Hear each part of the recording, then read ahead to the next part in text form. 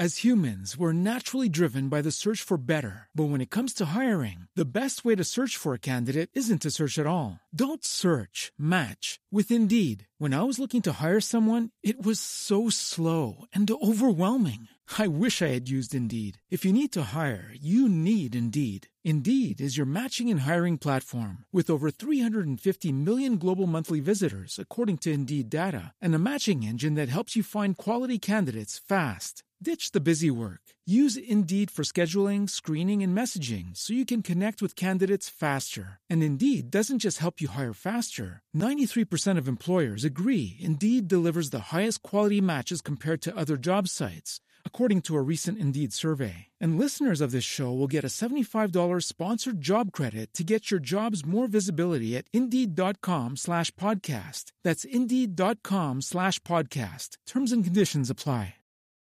As humans, we're naturally driven by the search for better. But when it comes to hiring, the best way to search for a candidate isn't to search at all. Don't search, match with Indeed. When I was looking to hire someone, it was so slow and overwhelming.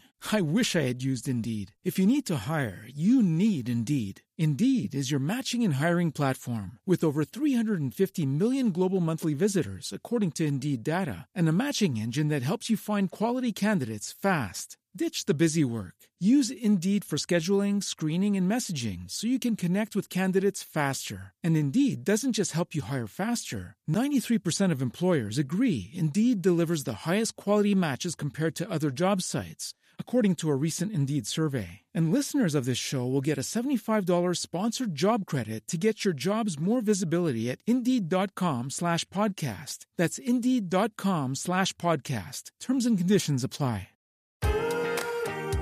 Hey, I'm Sarah Bivens. And I'm Matthew Bivens. And this is the Doing It at Home podcast, the only podcast dedicated to empowering, loving, and honest conversations around home birth. What started as a fun way for us to document our own home birth journey has turned into a platform for sharing birth stories, resources, and education with the goal of empowering mamas and families to make the birth decisions that work best for them. Plus, we get into the antics, breakdowns, and breakthroughs of our own experience of marriage and parenthood. All right, you ready, babe? Yep, let's do it, mama.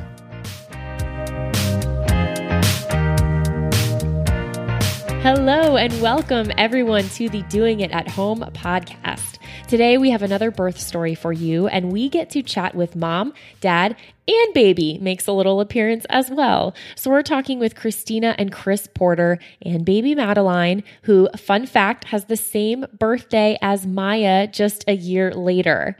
And we talk with them about their process of deciding on home birth and how and why proximity actually played a huge role in their decision.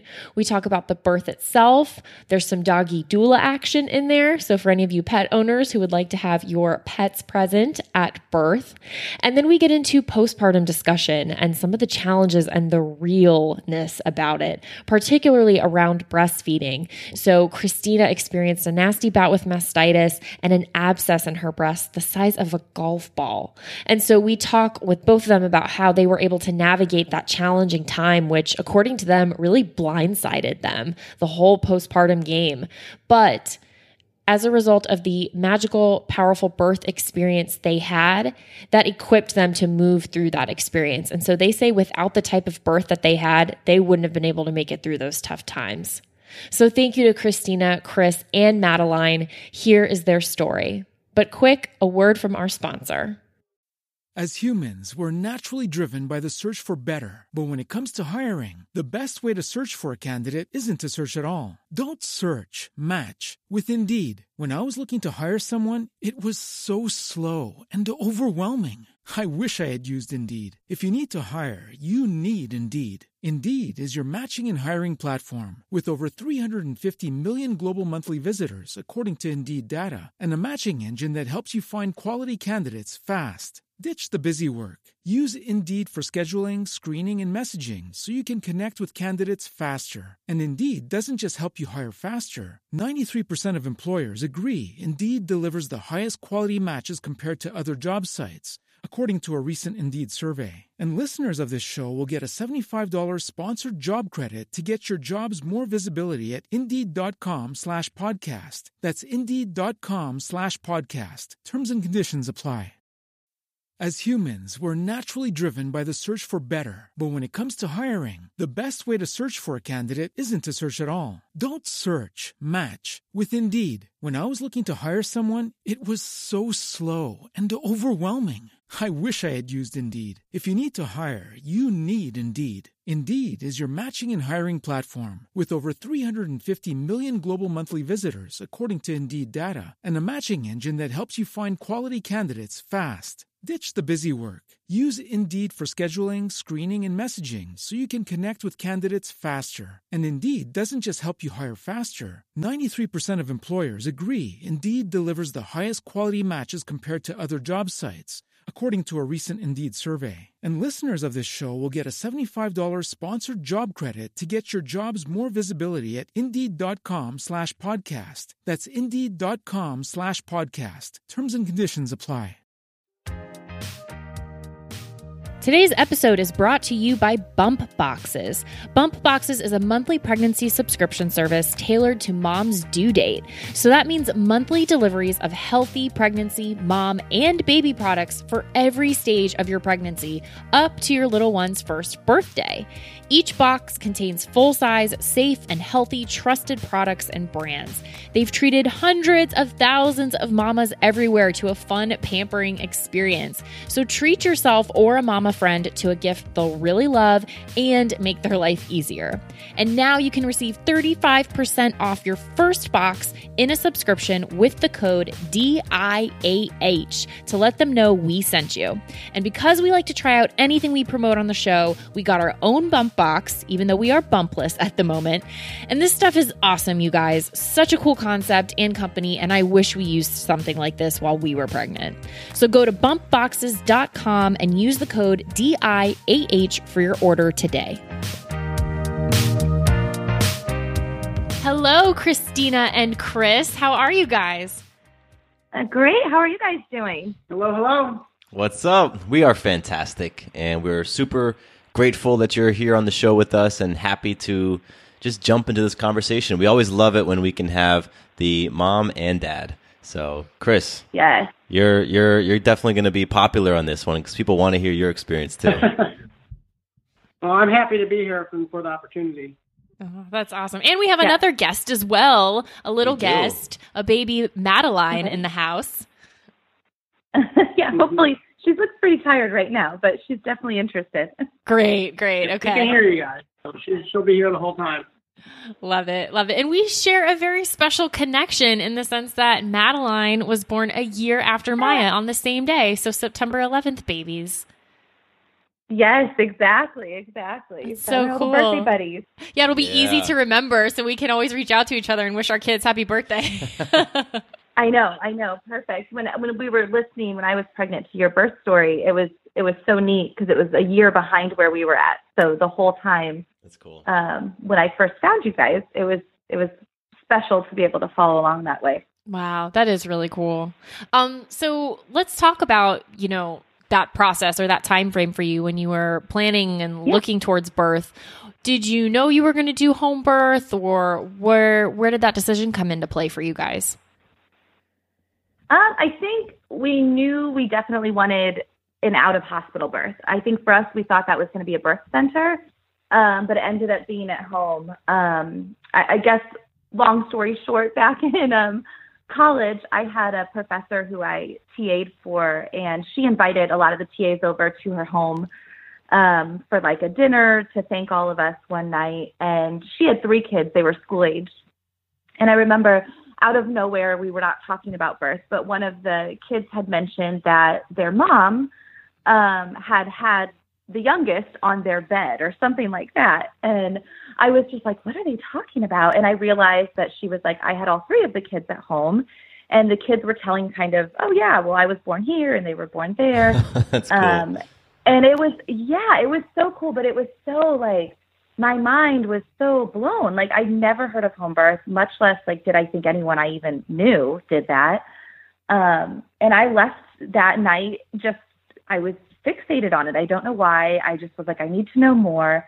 I was in the middle of college, and so I found myself, at the library and stuff. Instead of studying for classes, I was doing research on birth. And around that same time is when The Business of Being Born came out, which everyone, always references.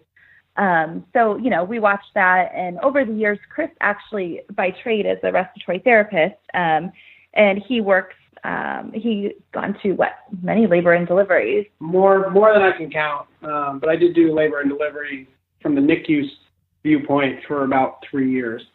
Yeah. But RT-wise, we go to all the high-risk deliveries. So I was seeing kind of the more progressed emergency type situations for delivery. Wow. So over time, we saw both sides of it, and we just were like, this is what we want to do. And fortunate for us, a birth center opened in 2016 here in Indianapolis. Before that, there was not one. And our plan was to birth there when the time came, when we got pregnant. But once we did get pregnant, we went in and talked to the midwives, and they said, we do home birth as well. And you guys live, we live very close to a hospital. We live right downtown in the city. So we were actually closer than even the birth center was. And so, for us, it just made sense. They told us there was no difference in the care that would be provided, or the way they treat emergencies or what they carry with them. So we just kind of were like, okay, done. Home birth it is. And never looked back. So.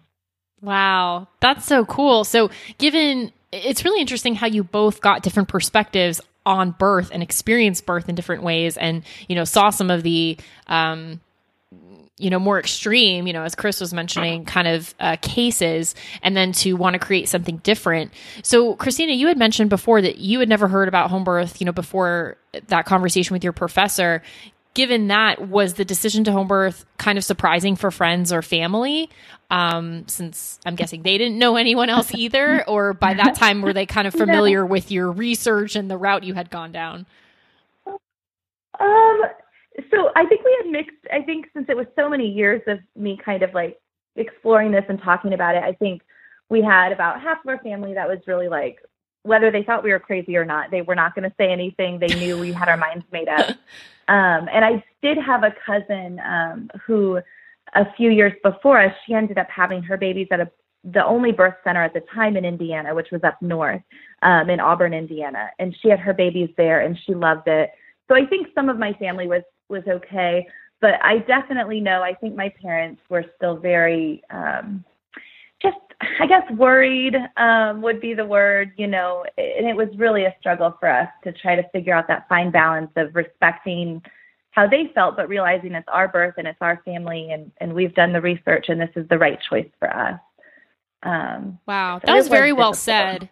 That balance. I like that, because these are people you care about and care about you. So that respect and kind of understanding where they're coming from, we talk about that a lot on the show, but then also being confident and affirmed in your decision and your, family building now, and your, your partnership and all of that. So I think that's beautiful. Yeah. Well, thank you. I think it definitely kind of crept in labor. I mean, we can get to that later, but I definitely, it came to my mind, can I do this? And what was I thinking type of thing for a brief period of time. So, I guess I would say too, to anybody out there that might be listening, that is a grandparent or soon to be grandparents, it's really important to do the best you can to kind of help. Go to visits if you can, or listen to your show or read books, and try your best to be supportive, even if it's a totally different experience than what you had with, childbirth. So yeah, that's awesome. That's great advice. Absolutely. And Chris, what was your experience with, making the home birth decision and then informing people, or when folks would ask your birth plans? What was your experience with sharing all of that? My experience, it was still definitely had some pushback. I remember, even when Christina and I started dating in college, and this is when she kind of took off with some of this, and I remember thinking, oh, that's just crazy talk. Like, that's not what I'm learning, and I'm learning X, Y, and Z, and the process, and all these things. And After graduation, as I started working full time, this conversation continued. I started actually having conversations with various physicians, OBGYNs about the models of care, what drives the decision-making process, and lots of feedback from even supportive of lots of hospital workers that were like, I would actually recommend that, or I would do that, but I can't do that because my hands are tied for various reasons through hospital policies and those sorts of things. So I think that really just over the years just kept opening my mind to this other possibility. And then as we started researching it more and more, it just started to make more sense for us, for what we wanted to experience. But again, we weren't planning on initially being at home. And the big selling factor, at least for me, was our proximity to the hospital. Because I just remember in the back of my mind, well, if something goes wrong, from my experience, it's like we need to be where we could get the care that we need. And that was one of the things that the midwives constantly were reminding me, like, or certain questions I'd ask, well, what happens if this happens, or this happens, or this happens? And they were very reaffirming of what they have available to them. And then when we found out that basically a home birthing center birth was identical, the only difference was the proximity to the hospital, I was like, oh, well, actually that makes more sense than to do it at home, or, you know, we can be comfortable. We're right down the street and all those sorts of things. So kind of really, by the end, I kind of came full circle. That's really cool. I love that. And you know, at one point it was a geography, you know, convenience. And I totally get that. I think that's great. But what I really love is you mentioned, Chris, the midwives and how much information and assurance they were able to give you and to create that space for you to ask your questions, maybe bring up some, you know, what ifs and things like that and work through that. And I would imagine, not being a man myself, it's a very challenging thing to be in that supportive role of something that isn't going to happen to your body. So in one sense, you're like, this isn't going to be happening to me, so maybe I should just shut up. But then on the other piece, it's no, I don't know what's going to be happening and I'm not going to be feeling it and experiencing it. So it's even more important for me to understand as much as I possibly can. Yes. And that was a big struggle. Like, I wanted to be as supportive as possible. And I remember almost every single time we left the birth center, because that's where with the midwives for all of our checkups prior to birth, I remember this sense of calm as we left. I'm just like, and we'd sit in the car. I'm like, Christina, this is the right choice. They answered every question. I go, could you imagine be a different type of, if we were making a different decision, would we have gotten that full amount of time to answer questions? Would I have gotten that reassurance? We're in there, you know, we'd have our visits that would be like an hour and a half, where they were just any question I might have, any reassurance I might have needed, or Christina might have needed, was definitely offered, and it was very well explained. It made me feel like I was able to be the support person that I wanted to be. I feel you. That's basically our experience as well. You know, the midwives were there to answer everything, and any fear that I had, anything that was creating anxiety or unease, you know, they had an answer for it. They could point me in the direction of resources. And I totally felt the same way you did, Chris, when you would go back to the car and you'd head home and you just felt at ease. You felt peaceful. And, I didn't have that feeling when Sarah and I were, you know, going to the OB. You know, it really was the midwife experience that created that. And I'm very grateful to it. Yes, and so am I, and I know Christina is as well. So let's get into birthing time, Christina. Yes. It was cute and funny how you kind of mentioned there was a moment in the experience where you thought, you know, what am I doing, or what decision did I make? And a year before you, probably at the exact same time, I was having a feeling like that as well. So I just want to hear what was going on when you realized, you know, birthing time was upon us. Yeah, well, so I'm going to backtrack just like a couple days before birth, just because I think it's important. So like I was on Labor Day, we went to go on a walk and I had fallen on my stomach. It was just a total fluke, and I had scraped myself a little bit, and we were calling our midwives immediately as we were headed towards the hospital, and they said, yes, go to the hospital. You need to have an ultrasound, make sure everything's okay. And so it was very scary. But we got there, and, of course the hospital treated it very serious, as they should. But everything was fine, which was wonderful. But that was a very different experience having that happen, because as we went in, they ended up monitoring me for a few hours, and they said, oh, you're definitely having, some contractions. I'm like, well, I've been having these for weeks. Right. And I was 39 weeks, and they're telling me as I do the ultrasound, like, you have a really big baby. And I'm like, well, she's 39 weeks. Like, of course, I feel huge. Like, she's huge. And, like, duh. And so, it was a really different kind of experience. It was weird too, because they were asking, where are you going to have the baby and what hospital and this and that. And it was like, oh, we're using midwives. And so it was just kind of, when we left there, we were very fortunate that they were there in an emergency. And had there been a problem, we would have really, really been thankful that we had access to great healthcare in that regard. But we were also very happy with the healthcare we were choosing with midwives when we left, knowing that like that setting for us probably would have been a little much. It would have not jived with what we were looking for. So fast forward, that was on Monday, on Labor Day. That following Monday, I was 39 weeks and 3 days, right around there. And we had gotten a lot of stuff done that weekend. We were just kind of nesting mode, and I was really tired. And so that Monday morning around like 4 a.m., I woke up, and I just felt like my normal, I had been having, I guess, Braxton Hicks, whatever you want to call them, like early contractions, for a long time. So for me, this was just kind of the norm. And I remember kind of getting out of bed, and I went to the bathroom, and I was like looking out the window, and I was just like, I'm done. Like, I'm so ready. Like, and I knew in my head, like, this is probably going to be a few more weeks. I'm only 39 weeks. But I was like, I'm ready for baby. And I tried to go back to sleep. I couldn't fall asleep. So I went over into the nursery, and I decided on a whim, like, oh, I should probably download a contraction app. And I kind of started timing them. And I truly did not think I was anywhere needing to be timing these. I was just killing time.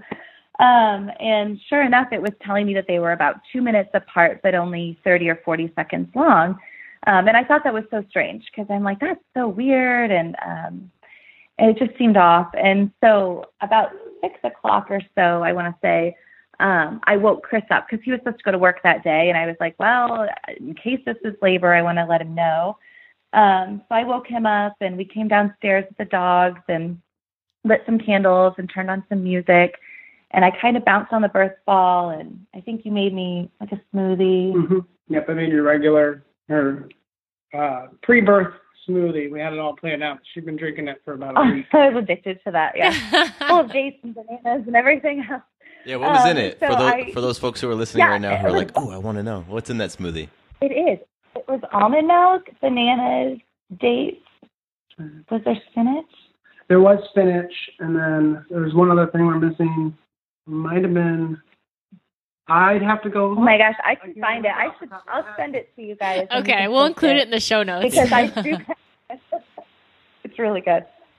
Awesome. But yeah, so I drank that down because I was like, well, just in case. And we just kept hanging out. And Chris, you kind of started timing, right? Yes, yeah. So at this point, I'm like, well, what's really going on here? I'm excited, nervous. Don't know, trying to figure it out. So I started timing as well, and then also visibly watching Christina for how she's responding. And I'm like, the timing was off. Didn't make any sense for what should have been everything we read in books. Yeah, my water had not broken. I had no bloody show. There was no other sign of labor. I wasn't getting sick. Nothing. No, you were just having these very rapid, short, painful contractions, and the timing it just didn't jive right. So then I'm like, well, Christina, I really think we should call the midwife. Let's call and get her written opinion. So that was around, I want to say, like 8 o'clock we called. And so the way it worked for us, we had, since we went through a birthing center, there were 2 midwives there who we saw throughout the whole pregnancy. And then whoever would be on call that day is who would attend. And actually both ended up being able to be here for ours. But at the time, so we called and we got a hold of one of our midwives, Victoria, and she kind of said, well, yeah, I don't know. She said, do you want me to come over and check you out? Or if you want, you can come over to the birthing center, because there's also a chiropractor in their office that we'd been using. And she said, baby might have just turned a little bit, and that could kind of cause this for a little while. And if that's what it is, then you can see the chiropractor. And so I was like, oh, we'll just come in. Like, because I didn't think it was labor. So we got in the car an hour later, and that was when I think I was like, wait a second, like, this could be real. Like, this is really getting intense. And so we got in the car, we went to the birth center, and it was neat. We got there, it was still dark, or it wasn't dark, but the birth center the lights were off, like, no one was there yet. And she checked me out, and she said, oh, you're 4 centimeters, and you're going to have a baby today. And we were like, what? Yeah, it's very exciting. Everything just suddenly clicked, and then, like, I just remember Christina says it so well. When we were getting out of the car, she looked at me and was like, Chris, I'm going to cry no matter what, whether the baby's coming or whether the baby's not coming. But when she said that, everything just suddenly, like, my brain kicked into hyperdrive. Like, oh no, I got to do this, I got to do this, I got to do this. We're not at home, I got to get the tub ready, like all these other things. But it was a special moment. Very exciting. Yeah, it was. And the way she said it, like, oh, no big deal. Like, you're going to have a baby today. We were like, oh my God, okay. And then she said to us too, she goes, you can stay here if you want, or you can go home as planned, like whatever you want to do, because they do have all their birthing suites there. And I was like, no, we still want to go home. So we went home, and I think we got home maybe like 10:15 or so in the morning, and Chris started filling up the tub and everything, and we fed the dogs and all that. And I think we had called our doula as well, who was like, what? Like, you're already 4 centimeters? Like, wait, let me get over there, So our doula and then our midwife both arrived right around 11, I want to say. Mm-hmm. And they, brought all their bags in and got set up. And then things were going, along. Like, I was surprised. I was really in like a upbeat, like, chipper. I was like so proud of myself. Like, oh my gosh, like, I can't believe I've been handling this so well. And then I want to say, was it around like 12 or so? I was kind of sitting in the same spot on the birthing ball most of the time. And, they had recommended, like, we try to go for a walk if we were up for it. It was a beautiful day out. And so we made it down the stairs, because our bedroom's upstairs, and we got the dogs on their leashes. Got all the dogs ready. It was a very slow process, to be crystal clear, where Christina was not moving as quickly as that might have sounded. But we finally got the dogs ready. We were out the door. Yeah, and we live like we're in the city. We're right there by like the street and the sidewalk. And we stepped down. I had a contraction on the porch. I was like, I don't know if this is a good idea. And they're like, it's okay. Like, even if you don't walk far, like, it's going to be good. It'll get you moving. You're doing great. And so then I stepped down, and we have a very, it's a smaller city front yard. But as I stepped down and walked a couple steps, I like had another wave, and I fell down to like all fours in the grass. And I think everybody was like, oh, well, we're not going to make it much further at this point. And so it was kind of funny. We all laughed about that. And I was like, okay, I think I'm done. They were like, no, that's great. Like, you got up, you moved, you made it outside. That's wonderful. I just remember at that moment thinking, I was like, well, Christina, if the baby comes, we're having a home birth. This will just, prove everybody that we're having a baby naturally out in the woods. Yeah. We're outside. You weren't very happy when I said that at the time. No, I wasn't. But I remember thinking that. And then, it's like, all right. And the doula was like, don't worry about the neighbors. They can get over it. We'll get you back inside. Well, there weren't neighbors outside, but I was like, what if the neighbors are watching right now? She's like, don't worry about it. Like, I will talk to them. Like, we're all good. Like, so so we made it back inside, and we made it upstairs, and the tub was almost ready. So I did ask Victoria, like, I was like, well, she's like, well, if you'd like, I can check you if you want. I don't have to. And I said, no, I do want to know Initially, I had said I didn't want to have many exams, but I got to a point where I was like, I want to know. And so she said I was about 6 centimeters.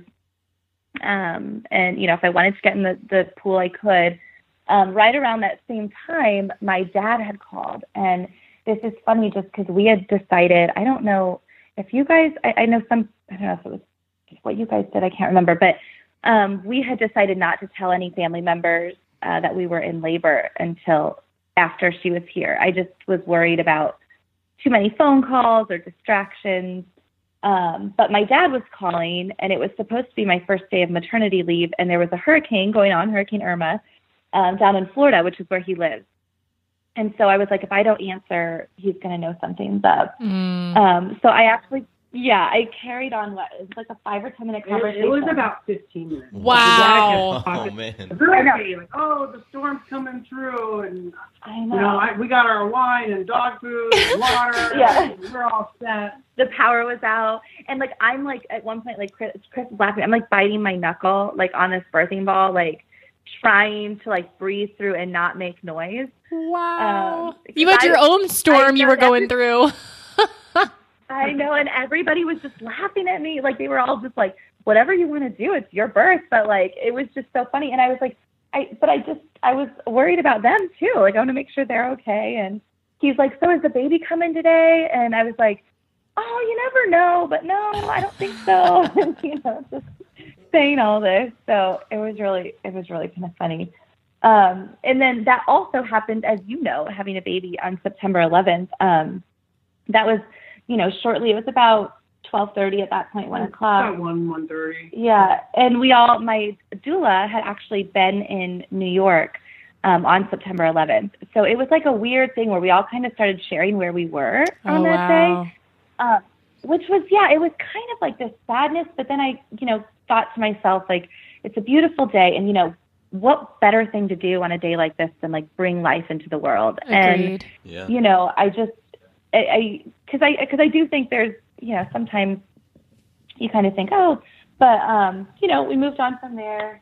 Your dad didn't know that you were in labor. No, he had no idea. So that was good. Got off the phone, got into the birth tub, and I felt much better, but then I also felt like it way more intense immediately. And I was making noise, and at this point, I think that's what spurred our little dog. Oh, yeah. Right when I got in the tub. It was the first time she got in the tub, and like I mentioned earlier, she was by her side the entire time. And I think the noises, and then she wasn't, since she's so small, wasn't able to see into the tub, and she just leapt.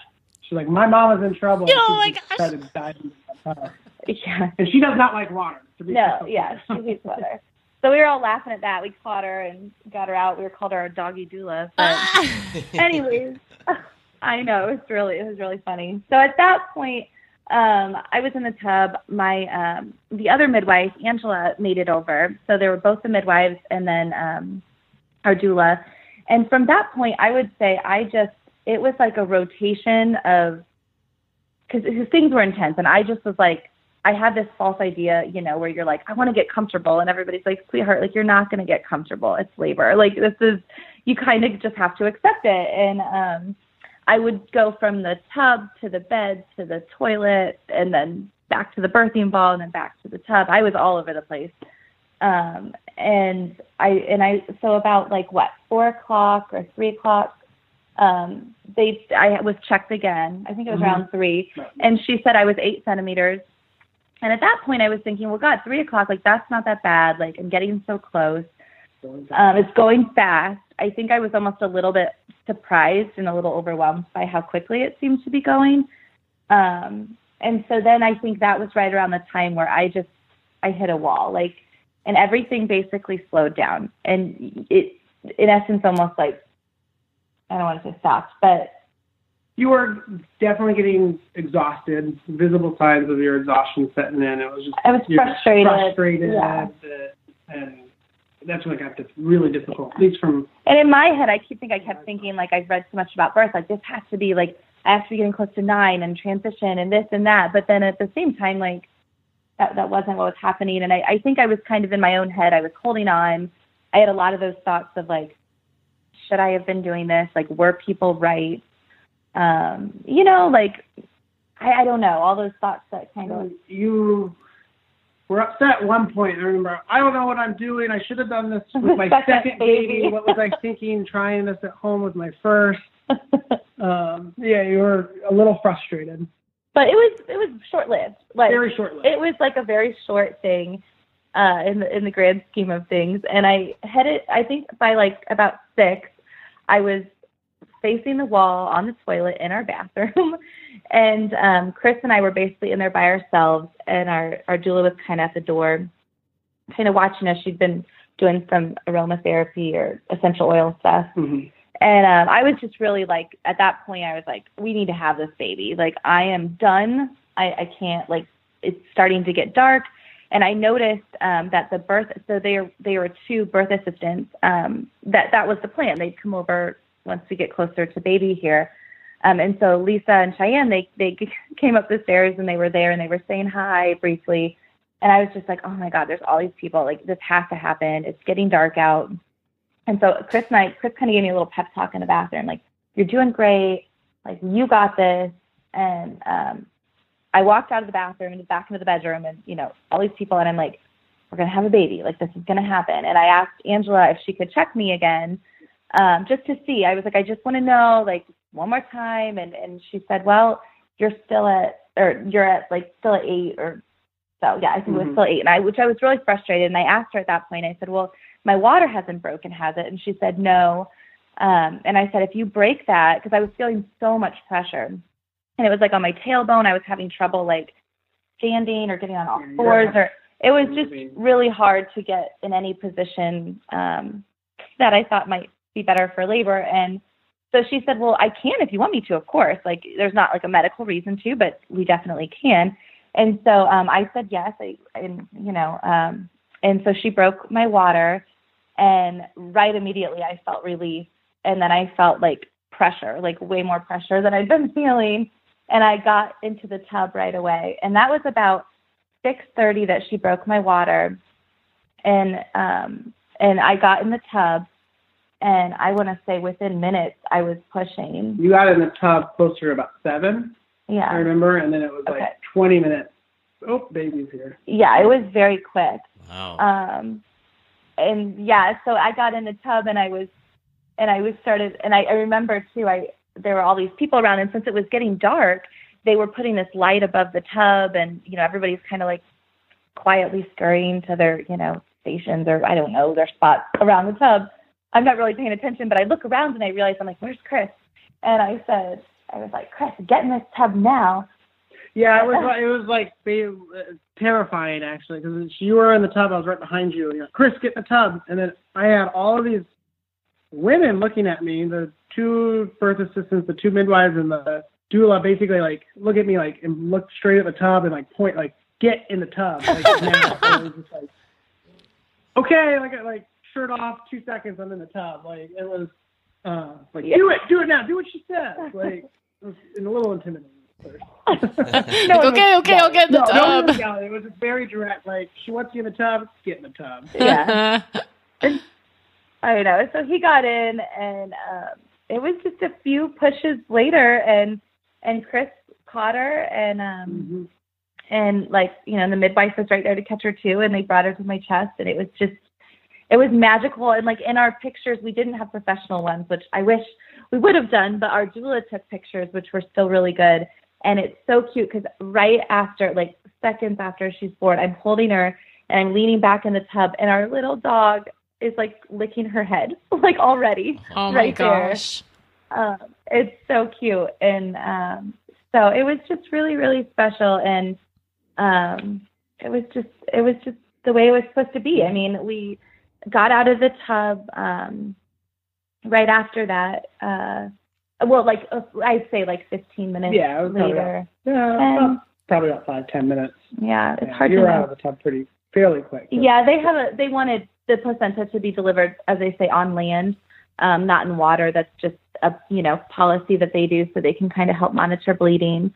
And the plan wasn't necessarily to have a water birth. I mean, we thought maybe that would happen, cool, but it just happened that way, that's where I wanted to be and needed to be. No, I remember you telling me that you, not necessarily, that was more for you was in essence for pain management was the tub. I remember that. Yeah. In your head, you kept saying like, I'll probably not be in the tub for the actual pushing. But I was. But you were. Wow. So she was born at 7:25 p.m. So that, I mean, all in all, I felt like that was a fairly quick labor. I mean, the first thing I ever felt was around 4 a.m. and I don't think things really got going or really intense till closer to noon or 1. Right. So I was very thankful that, I mean, in the moment you feel like it's lasting forever, but looking back, I'm like, that was really quick. That's incredible. That's amazing. It was. As humans, we're naturally driven by the search for better. But when it comes to hiring, the best way to search for a candidate isn't to search at all. Don't search, match with Indeed. When I was looking to hire someone, it was so slow and overwhelming. I wish I had used Indeed. If you need to hire, you need Indeed. Indeed is your matching and hiring platform with over 350 million global monthly visitors, according to Indeed data, and a matching engine that helps you find quality candidates fast. Ditch the busy work. Use Indeed for scheduling, screening, and messaging so you can connect with candidates faster. And Indeed doesn't just help you hire faster. 93% of employers agree Indeed delivers the highest quality matches compared to other job sites, according to a recent Indeed survey. And listeners of this show will get a $75 sponsored job credit to get your jobs more visibility at Indeed.com/podcast. That's Indeed.com/podcast. Terms and conditions apply. As humans, we're naturally driven by the search for better. But when it comes to hiring, the best way to search for a candidate isn't to search at all. Don't search, match with Indeed. When I was looking to hire someone, it was so slow and overwhelming. I wish I had used Indeed. If you need to hire, you need Indeed. Indeed is your matching and hiring platform with over 350 million global monthly visitors, according to Indeed data, and a matching engine that helps you find quality candidates fast. Ditch the busy work. Use Indeed for scheduling, screening, and messaging so you can connect with candidates faster. And Indeed doesn't just help you hire faster. 93% of employers agree Indeed delivers the highest quality matches compared to other job sites, according to a recent Indeed survey. And listeners of this show will get a $75 sponsored job credit to get your jobs more visibility at Indeed.com/podcast. That's Indeed.com/podcast. Terms and conditions apply. And, one thing we talked about earlier before we hit record and jumped into this thing was, and also in our emails, Christina, and in our conversation before that, postpartum was a little bit challenging. And I was wondering if you were cool with jumping into a little bit about that, because that's also something that's come up with listeners, something they want to hear more about. Just this whole new world you've entered into and all these changes from physical, mental, emotional, spiritual, and, how to navigate that, not only as a woman and a mother, but then as partners, as husband and wife, and then as a family. So what were some of the things that came up for you or that you remember being most challenging in the beginning? Yeah. Wow. Yeah, it was definitely challenging.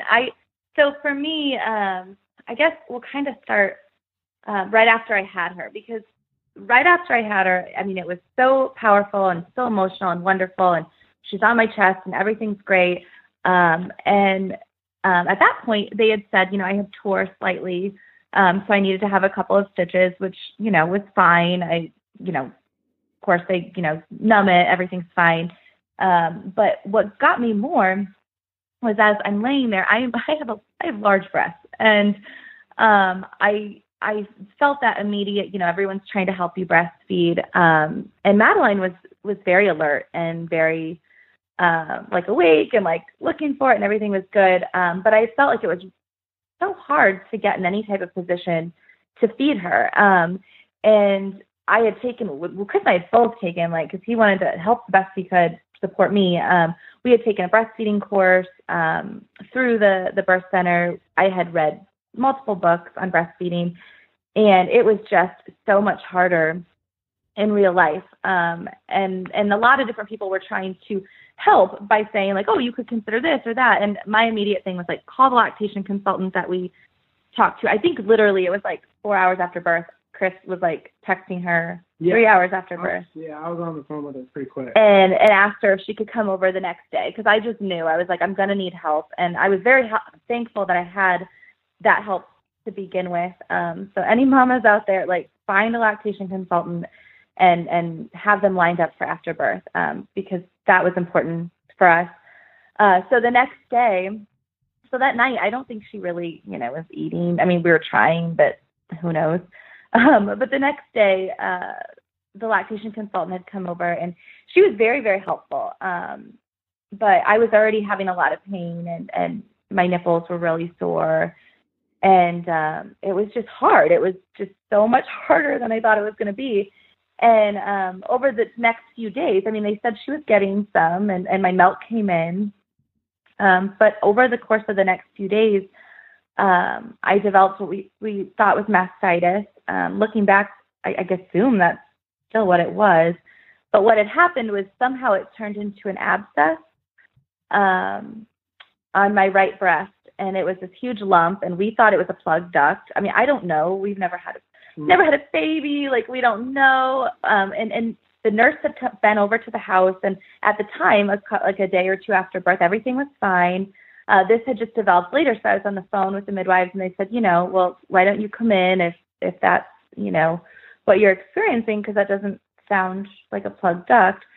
And sure enough, they said it was an abscess. It had not opened up onto the breast, like out of the skin. I don't know how to describe that. But it was large. I would say like a ping pong. It was about the size of a golf ball. Wow. I was feeling it, and I remember that you were like, bad. I think it's a clogged duct. It kept getting the bigger. lactation consultant said that too. So she's like, and you could feel the tracks of it, and you could kind of see how it was growing. And then I'll say this right now for spouses out there. You'll learn to support your woman very quickly at breastfeeding and get very familiar with her breast. So I was trying everything I can to help. We were trying hot compresses to try to help open it up. We actually went a vibrator to help try to break it up. Yep, I've heard that. Wow. Yeah. It just, nothing seemed to work, and by the end, it really was about the size of a golf ball. And this is like a week and a half postpartum, and I'm already on antibiotics. They're telling me to try to break this up. I'm not feeling like she's eating enough. It was just, my nipples are like cracked. Like, it was awful. Like, I was just crying. I felt like every time she tried to eat. Sore, yeah, it was still, it's just the normal like recovery, because that was the other thing. I mean, and just going to the bathroom and like, all these little things they're hard. Yeah. No matter where you have a baby. I mean, I felt like we were so prepared going in. At least for me, I was very prepared, I think, for pre-birth and birth. And I will admit, I'm a male. I don't know. Yeah. I have not had to go through cycles or anything like that. And postpartum, I felt like I was blindsided. Yeah, we both were. I felt like I was able to be that support for Christina until really the postpartum, because I felt like nobody ever really talked about it. Well, they had talked about it, but it was just it wasn't the focus. Yeah, it wasn't not the glamorous, exciting part was meeting your baby. It was kind of like an afterthought. Yeah, and so as this is going on, I can't get rid of this lump. They tell me like, this is an abscess, like you need to have it drained immediately.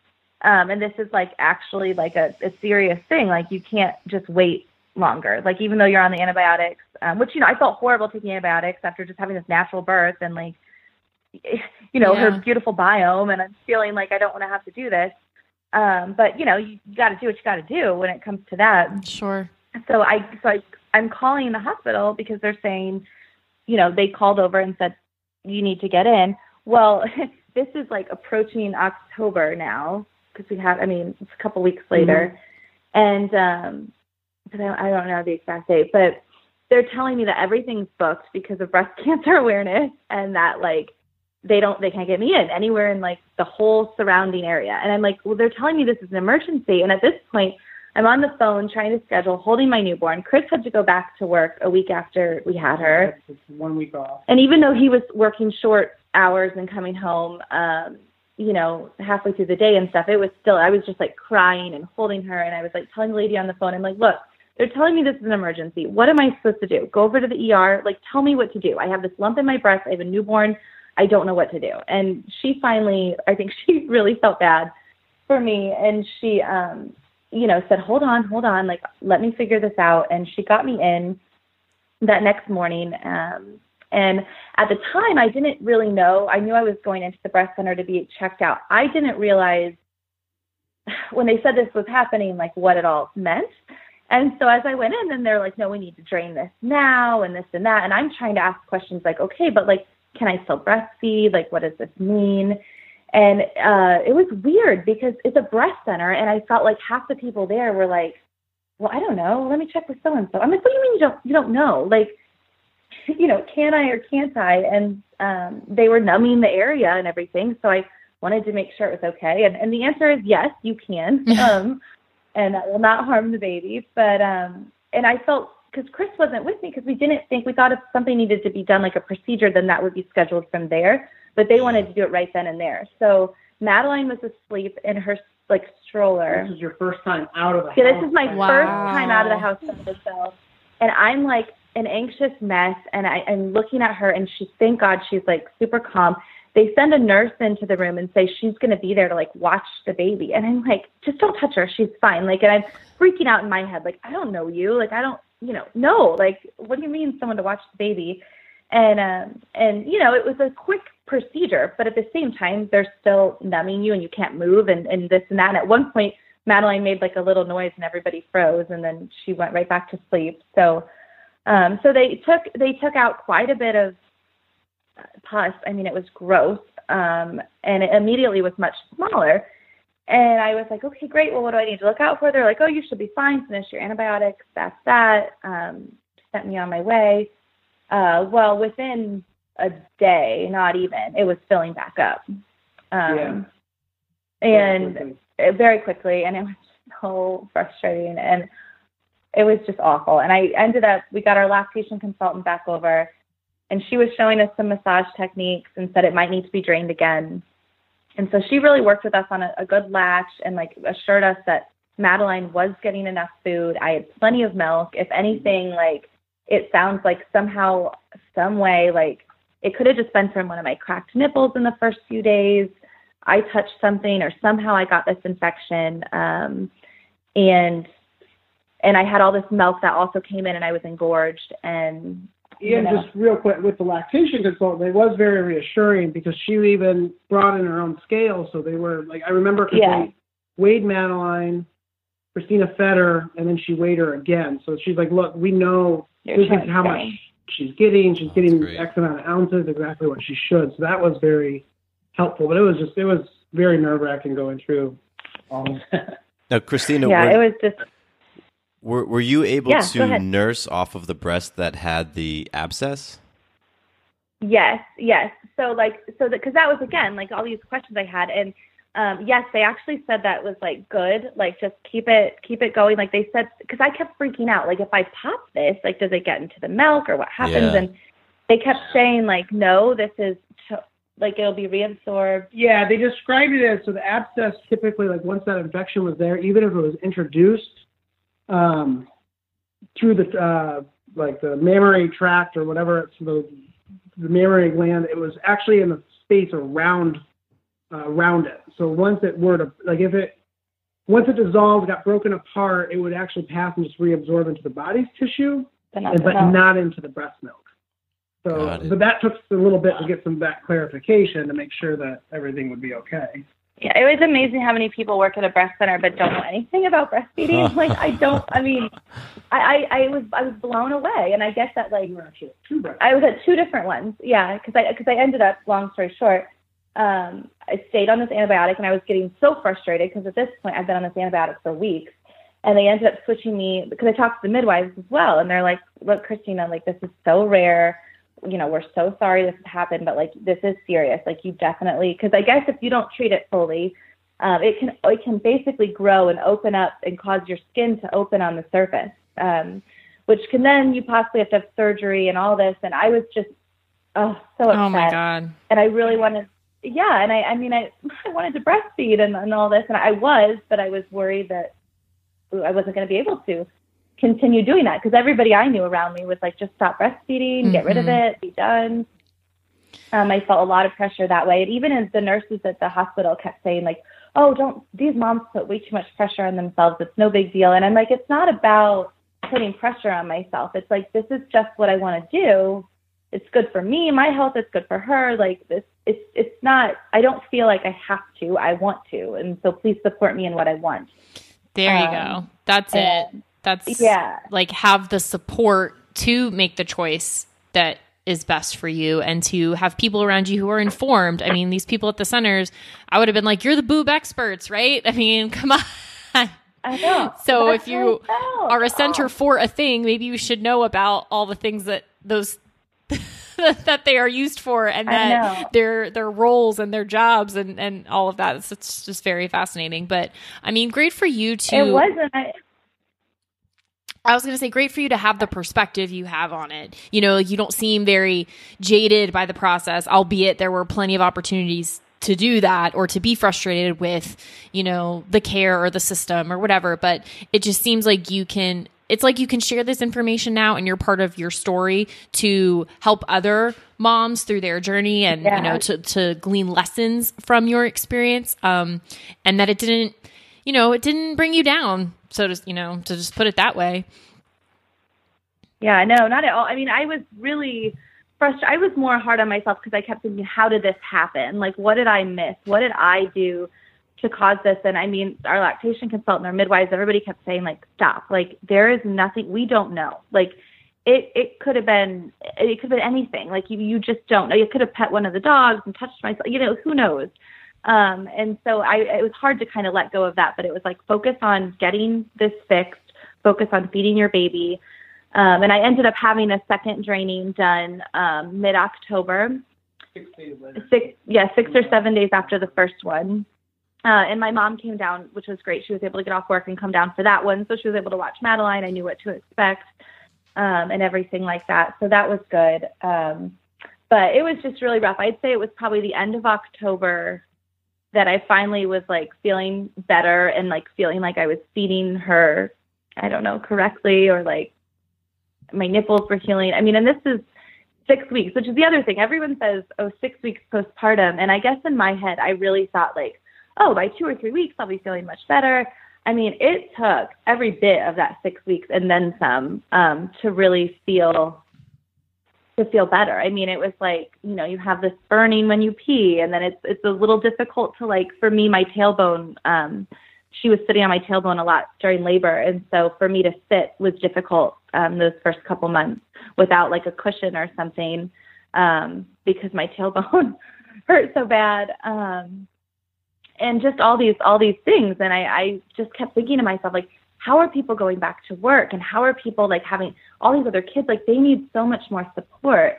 Yeah. And it's such, like Chris said, it's like nothing can really prepare you for that. And I know not everyone experiences it to the extreme that we did, but it was a big reality. Well, yeah. And I think, Christine, you just kind of said it, but I felt like how could you be so ready to support somebody when nobody else, there's no support system even there? So how could I or you be fully educated at, you know, to do what we wanted to do or offer it the best way? And I just know, I felt like I felt helpless. I was like, I want to help you, but I felt like I was having trouble finding the resources to help you. Yeah. And it was just. And we were fortunate because Madeline, like, and she still is, she's like the best baby. I mean, she was so chill about it. Like, whatever, Mom, like, I'm eating, like, it's cool. And I'd be sitting there just bawling, and she just smile. Like, she's a newborn, like, but you know what I mean? Like, she's just looking at you like, it's fine. And so that was good, at least, that we didn't totally have like a screaming baby on top of that. But it was rough. I think it was come November. It was hard to process all that too. It felt, it was just a big blur. But yeah, I think once we hit mid-November, things really started to kind of plan out. And like, we're still breastfeeding now. I mean, things are great. I would not change that journey for anything. Like I mean, and I tell mothers out there, like, get support, get a lactation consultant, get the help. If you want to breastfeed, if it is for you and your family, then you can make it happen. And it's been worth it for us in the long run. So yeah, that's most of my postpartum stuff was breastfeeding, I think. But I will say this too. I've told Chris numerous times, I don't think I could have handled what I went through postpartum had I not had the birth experience that I had. Because I know getting through that birth experience and having a natural birth and making your own choices about things, I felt very empowered to do that and to make up my mind. And I think Chris did too. And I felt very like strong and capable. And when I got to this challenge, I kept telling myself, and there were many nights where I would rock her and I was like, I don't know, should we just give her a bottle? And then I was like, no, one more night, one more feed, one more time, one more appointment, one more day of antibiotics. And I kept telling myself that every day, one more time. And it's similar to like the waves and contractions and then, the whole experience of birth itself. So I don't know, but I felt like had I not had that support and powerful feeling from birth, it might have made this postpartum journey even that much harder. That's very powerful. And I appreciate you sharing that. And I appreciate you sharing all the realness of your postpartum experience. And I think through sharing more stories like this, I think it can spark things and shift into providing more care and information around the postpartum experience for mom and for dad. And, for the people who are going to be supporting them as well. It's a huge thing to move into. And, I think we kind of, baby's out, everything is in place relatively. Everyone is safe per se. And now, go along your way. But that's where a lot of things are just beginning. So I appreciate, you sharing that. Yeah.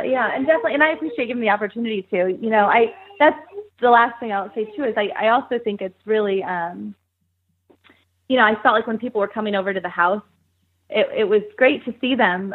But it was so hard because there is that big focus on the baby. And then it's a brief, like, how are you? And you're like, I'm fine. And I felt it was so hard because it's so hard to explain to somebody, like, how hard it is. And you feel like you don't want to be complaining. You don't want to make it sound like you're not thrilled to be a new mom. And I just want every mom to know, like, it's totally normal to feel that way. And it's okay. And you're not going to forever feel that way. And, to people that are visiting new moms, to really take their wishes into account. And like, for me, I didn't want people here that long. I didn't want them, just hanging out all the time. Chris was very good about protecting that space for me and trying to get people out the door or not to come over, things like that. But anyways, all in all, we're doing awesome now. So you are doing awesome, and you are awesome. And what I love, Christina, in our messages back and forth before we got on this call, you said something about how listening to the show had been so great for you guys that you kind of wanted to pay it forward and put it out there for other mamas. For sure. So you've definitely been able to do that, and you've kind of carried the mission out, I would say. And it's absolutely going to impact other mamas at different points in their journey. So you guys are awesome. You are. And awesome. Well, thank you so much for letting us share. Oh, absolutely. Thank you. And I would love for each of you to just, as we wrap up, support has been a big theme, and the support that you received from others or wanted to receive from others. But what I'm very interested in is the support that you both gave one another. So the emotional support. So can each of you just briefly share what was something that, from an emotional support standpoint, you just were so grateful that the other person was able to give you? And that I think will help listeners out there who are kind of preparing for their own birth right now, and things that they might be, they can kind of stick in their back pocket and talk to their partners about. So just share something that you really appreciated about the other person and how they emotionally supported you. Oh my gosh, I could talk for like 2 hours. I there's so many things. I was gonna say, I definitely appreciated, especially, after baby, I was so upset, and like all those nights where I'm like crying and trying to feed her. Chris, I know you probably wanted to fix things, but a lot of times you just sat there and were like, you were in the room with me you just sat there. You were like, do you want water? Do you need anything? Like, and I felt like that was so supportive and so powerful in and of itself, just to be there. Like I said, you were protective of my space and what I needed. You made phone calls for me. You brought me food. Everyone out there, feed your wives after, or your ladies after they have their babies, your partners. But you were just, and all through the whole process, you trusted me. Like there were many times where I was like, I don't know, this feels wrong, or this, and you were like, let's call the midwife, let's do this. And you were just really, really supportive. I really appreciate it. Yeah, all that. And how about you, Chris? Yeah. Yeah, we hear her. She does. She just woke up. For me, I think I said it again and again. All I wanted to do was to be that support person for Christina, but she still was very reassuring to me. It was the most beautiful, terrifying, awesome thing to watch and experience and be a part of her birth and our daughters. But just her reaffirmations back to me, like, hey, thank you for this. Hey, you're doing exactly what you need to be doing, was very powerful to me and motivating to get that, because I oftentimes sat there and I'm like, I don't know if I'm doing enough. I don't know if I'm doing it right. But she was very supportive in the sense of like, I could see it in her face from her expression of relief or gratitude, just knowing that what I am doing is what I should be doing. And I hope that makes sense. Yeah, it does. But you were like, he was making, like saltwater solutions and shot glasses to put on my nipples at one point. I mean, there were so many buying things. Vibrators and what a champ. But for every man out there that wants to be as supportive as possible, I would say just do research and just try. Yeah, they will appreciate it every moment, and if they don't say it, you can see it. Well, even if you can't fix something, like just being there, like physically being there meant so much to me. So yeah, I appreciate wow. that. So do you, right? Yeah, aw, all the love vibes. I love it. So, Christina, Chris, and Madeline, thank you so much for being on the Doing It at Home podcast. Yeah, thank you. Thank you for having us. Thank you for having us.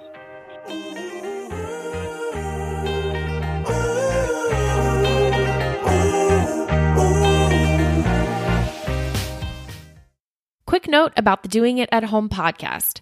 Matthew and I are not doctors or medical professionals, and nothing we say should be taken as medical advice or opinion. If you have medical or health-related questions, please take them to a trained professional. We're here simply to entertain you with stories and conversations about pregnancy, birth, and parenthood.